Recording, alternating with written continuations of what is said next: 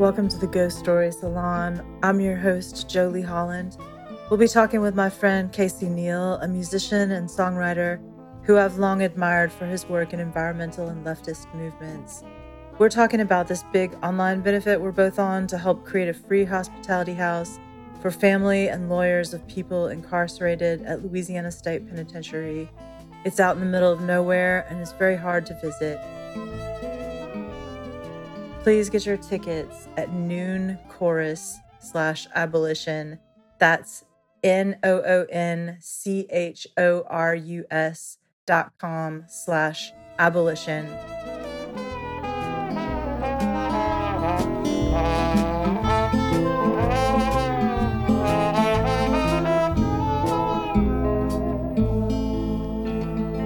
Hi, Casey. How are you doing?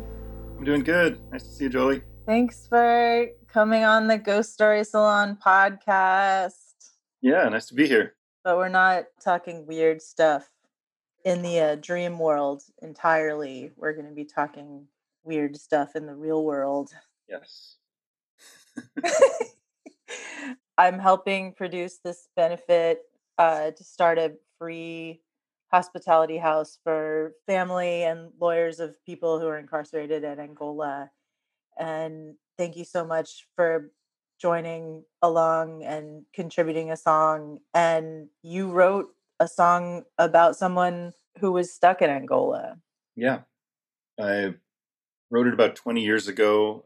It's about a guy named Hayes Williams. And Hayes was a bystander at an incident, wasn't even in the building where the shooting occurred. And the owner of a white service station, like an auto service station, was killed. And he had a lawyer who was, disbarred like a few years later for alcoholism. And he just told him, you're going to get the death penalty and you should plea out for second degree murder. And so he did and went to Angola and then experienced all the horrific conditions there and filed a lawsuit. He started collecting information about it and documenting. They were basically suing, saying they were violating the Eighth Amendment ban on cruel and unusual punishment. That lawsuit was filed in 1971, and I think if I have the details right, it was ruled on in 83 finally, and the judge said something like, no right-thinking human could think the conditions at this place were okay. And so they won this lawsuit. It was him and three other plaintiffs, and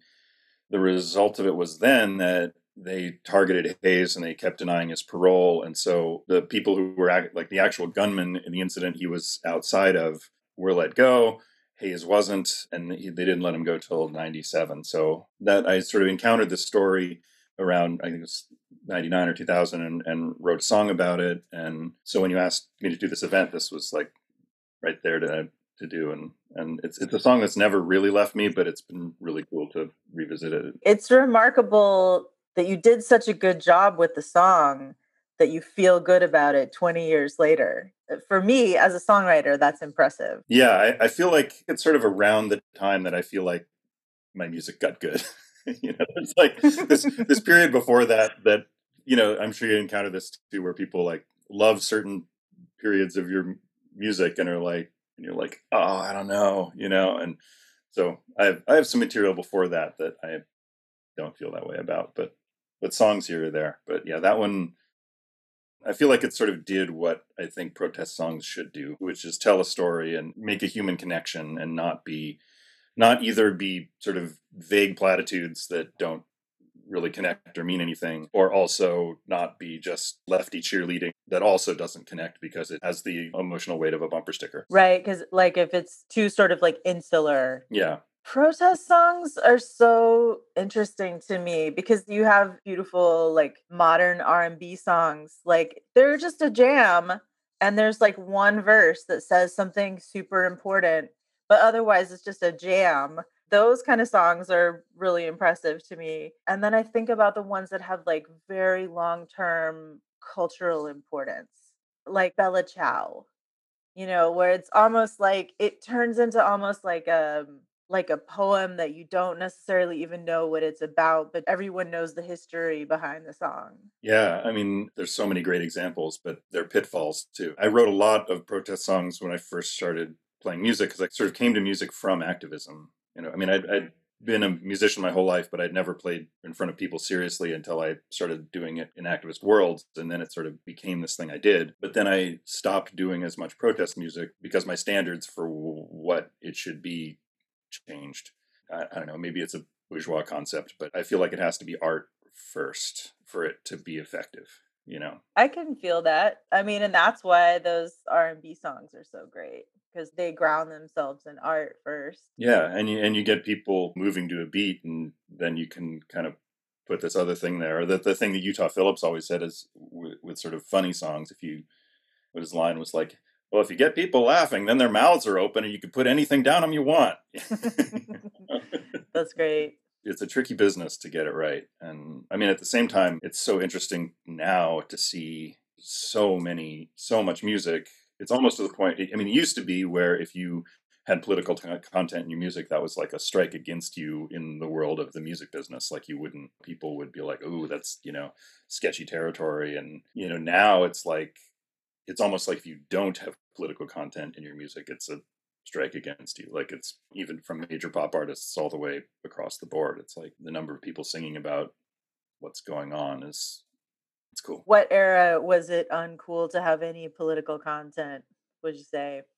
I mean, I think it was more just in the music business itself.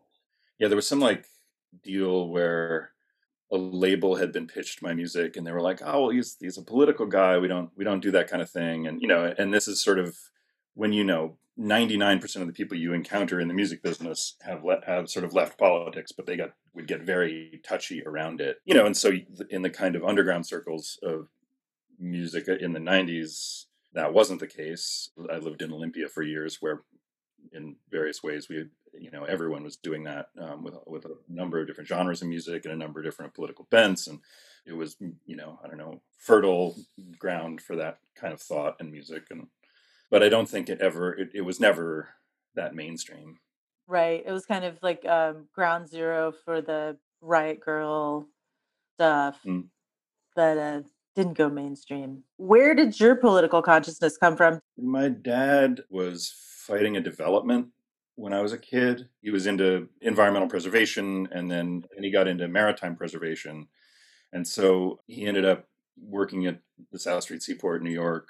And I just, had gotten into environmentalism and then was around, around sea shanty singers, saw that, the Clearwater Sloop, Pete Seeger. And so I sort of heard that kind of folk music. But then, I mean, I think honestly, it was seeing MTV videos, which is weird. I mean, because, I was just saying that, like, political music wasn't mainstream, but it sort of was in a weird way in the 80s where there's all that sort of Cold War anxiety built into songs, like, whether it's Peter Gabriel's Games Without Frontiers or Police Invisible Sun or That Australian band had that big song, "How Can We Dance When Our." Night Oil. Yeah, that was huge, and that was exactly that message. And I think also MTV was kind of the first place that, like, people, a lot of people kind of slag the 80s, and maybe it's generational for me, but I kind of love the music. And it's also, if you go and look at it, it's like it's sort of the first time that you started to have like queer identity show up in mainstream music. Mhm. Well, out, because obviously queer people have been at the forefront of so many different genres from gospel and gospel and R&B, and it's interesting seeing how so many queer people were so important in the church. And the church, a Black American church, is so important to music in general in America, but it was a place where you couldn't be out. Right. There's that whole thing about performers that goes back to, sort of European courts and things where there would be sort of these singers and stuff. It was very androgynous, and that I think it's always been an element of music. But yeah, it was the first time in the 80s where it was like, it was out, and here we are. Here's Frankie Goes to Hollywood. Deal with it. I mean, there's actually there's a meme that goes around, and it's sort of shared by people usually as a way to say how modern music has gotten worse. And I think it kind of illustrates the opposite thing. It's like this thing that it's like a moving graph of who is number one in the charts. And so in the 60s and stuff, it's kind of, it's the Beatles and the Stones and all these people. And then in the 70s, it's just like the Eagles all the time.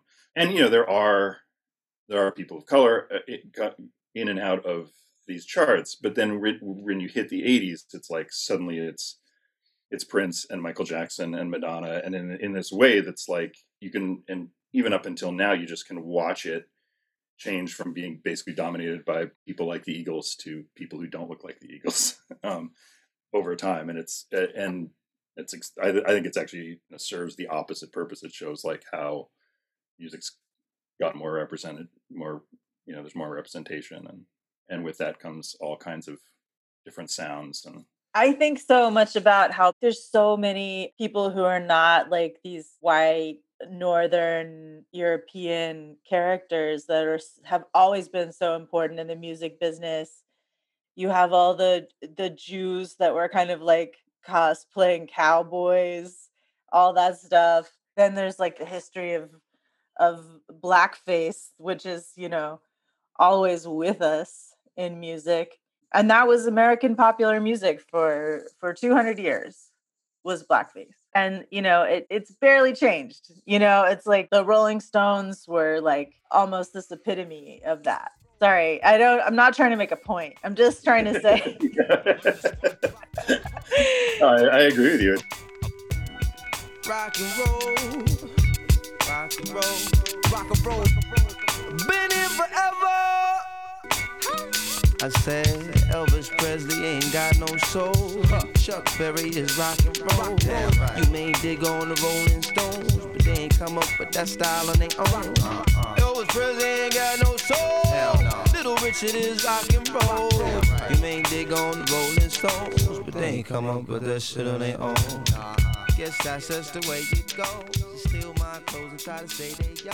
Yes, they do. Business is so filled with pimps and hoes, trying to think everything.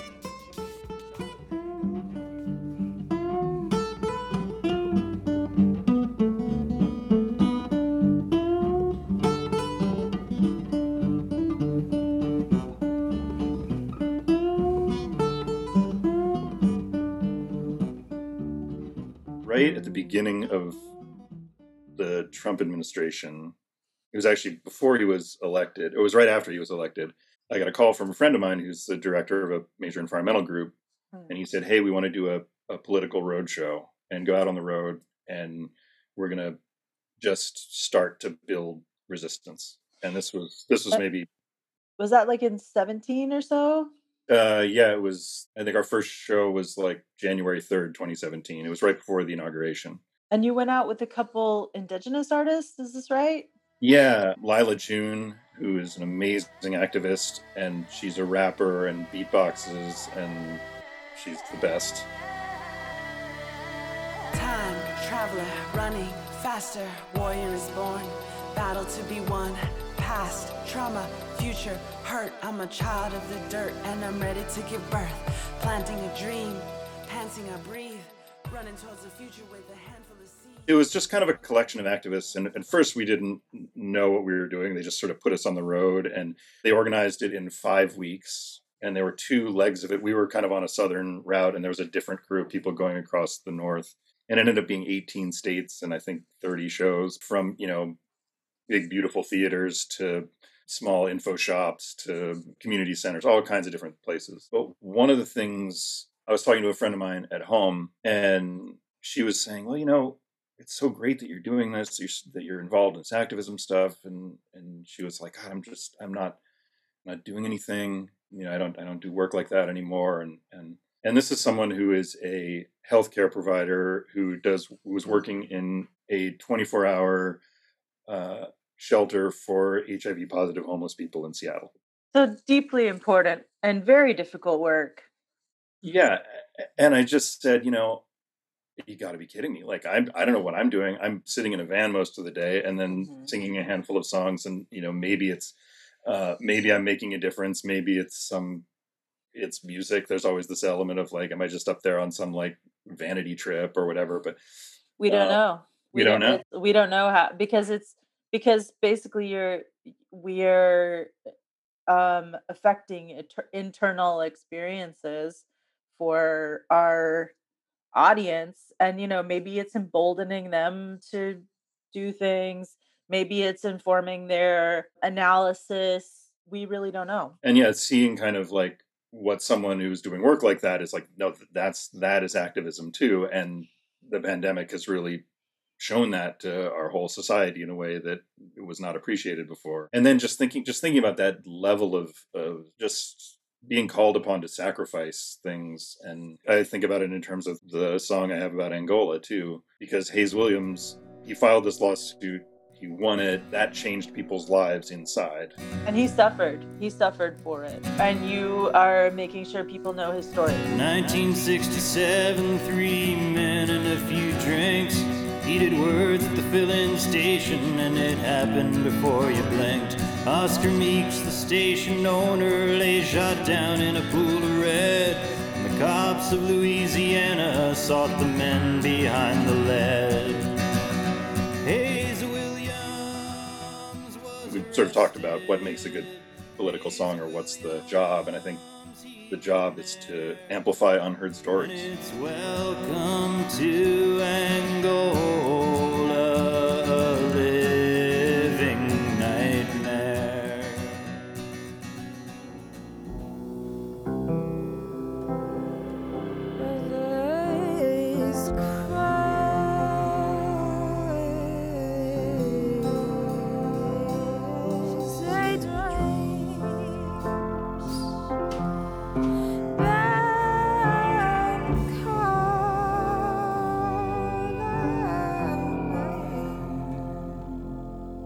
You said you had a recurring dream?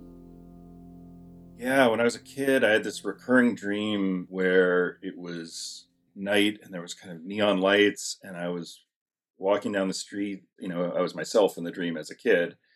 I was with adults. We went into a bar, and maybe a Chinese restaurant and bar, because there were these stone lions outside the door.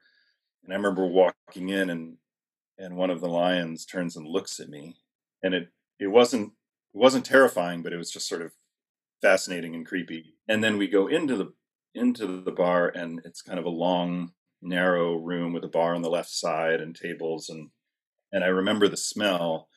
Like there's that thing where there's this smell in the dream. And fast forward like 20 years to the late 90s, and I'm in Portland, Oregon, and there's this bar here in town, the White Eagle. And the White Eagle's a fascinating place. I think it was started in the early 1900s. It was a meeting house for Polish anarchists. Wow. And then in the 60s and 70s, it became like the house venue for the Holy Modal Rounders. Oh, I didn't know that.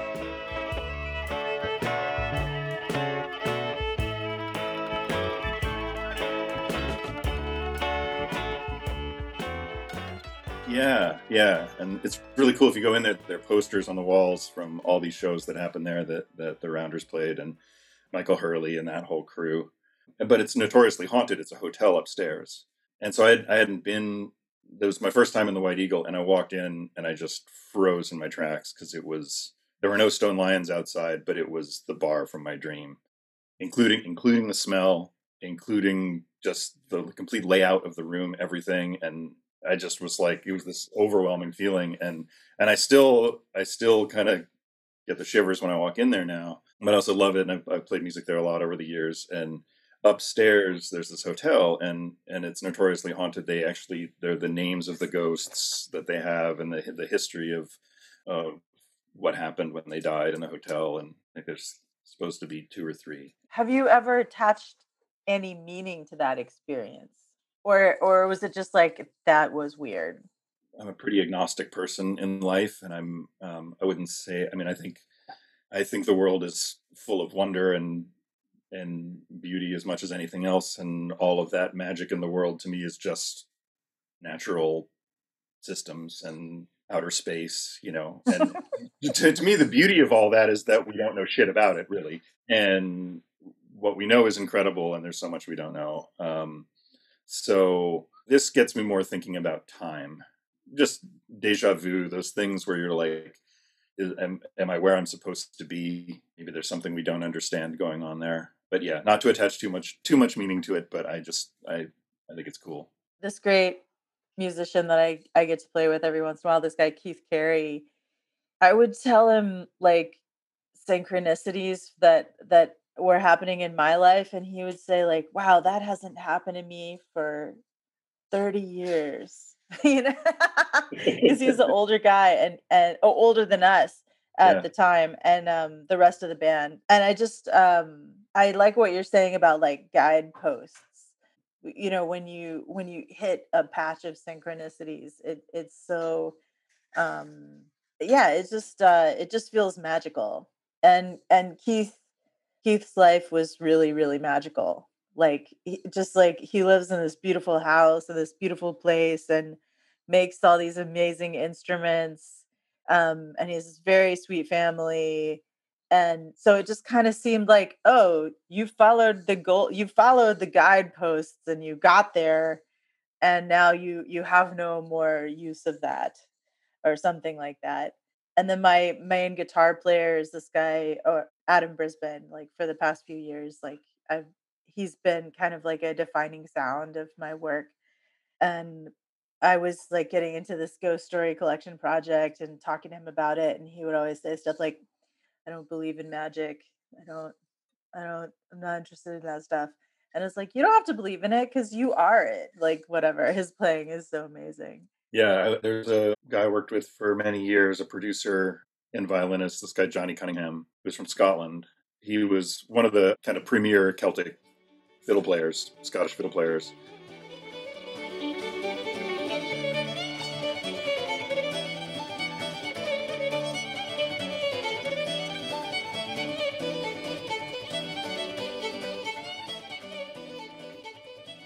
You and him play so beautifully together. So gorgeous. Oh, thanks. Yeah.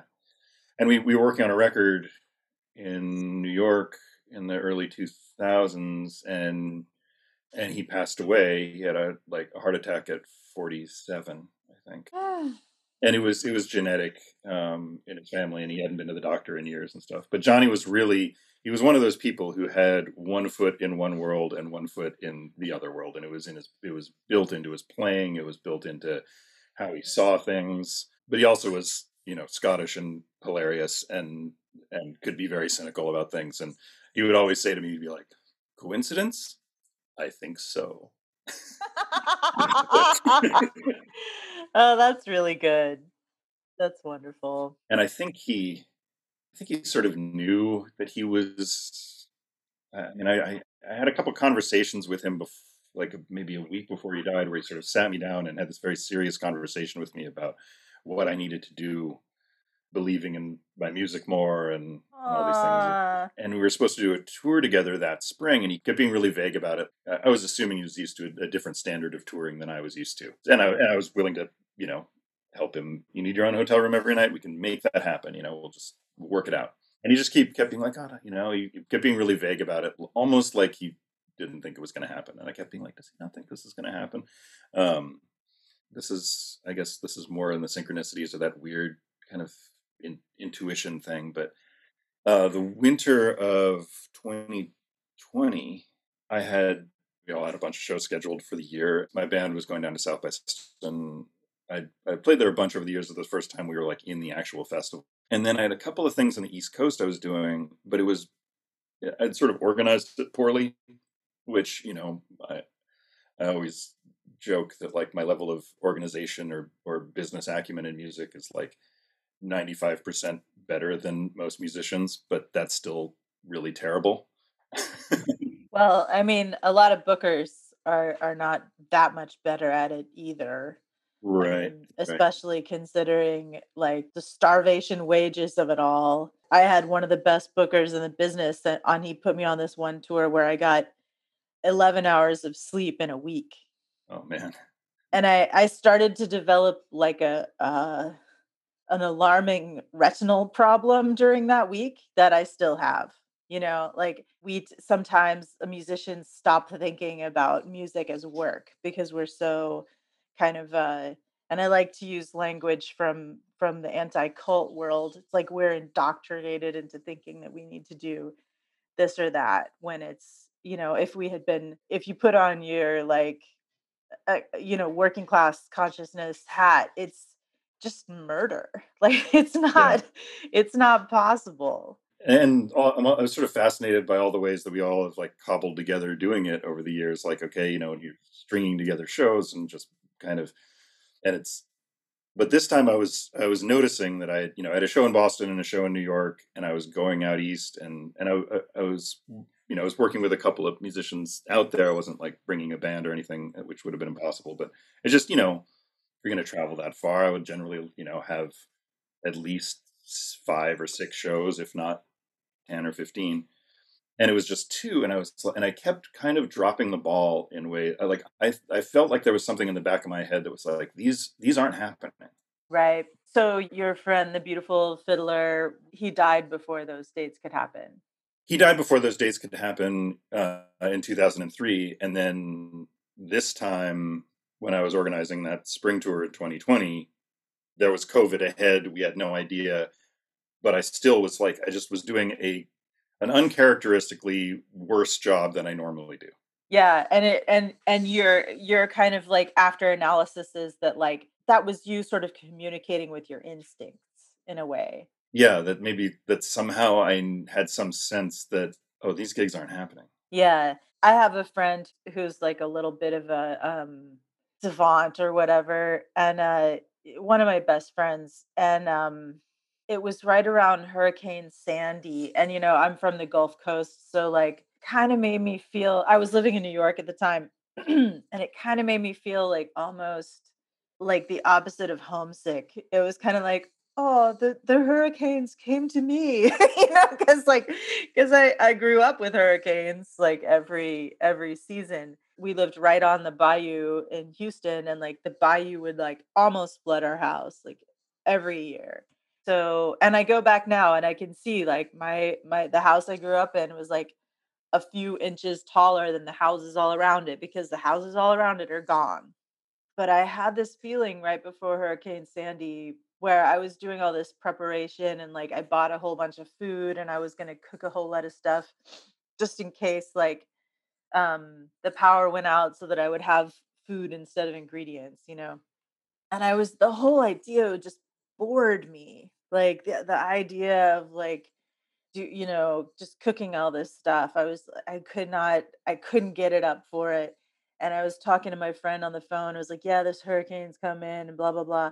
And he said, well, maybe your feeling of ambivalence towards cooking is actually a sign that you're not going to have to.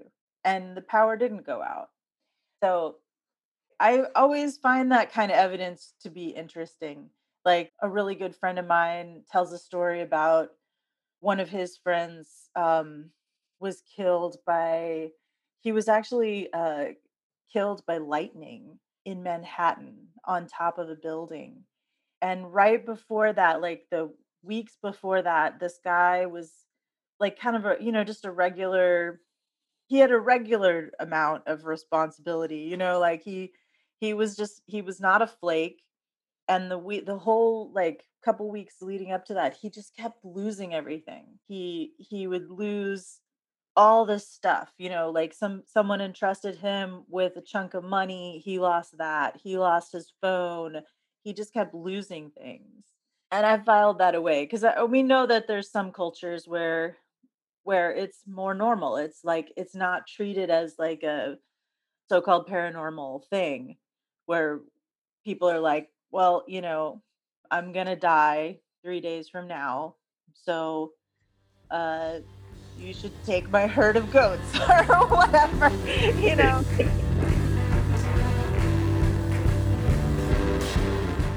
Well, thank you for your work. Thanks for having me. My pleasure. Please get your tickets to the Abolition 2021 online musical benefit. The nights are April 9th, 16th, 23rd, and 30th. We're streaming each show for 48 hours.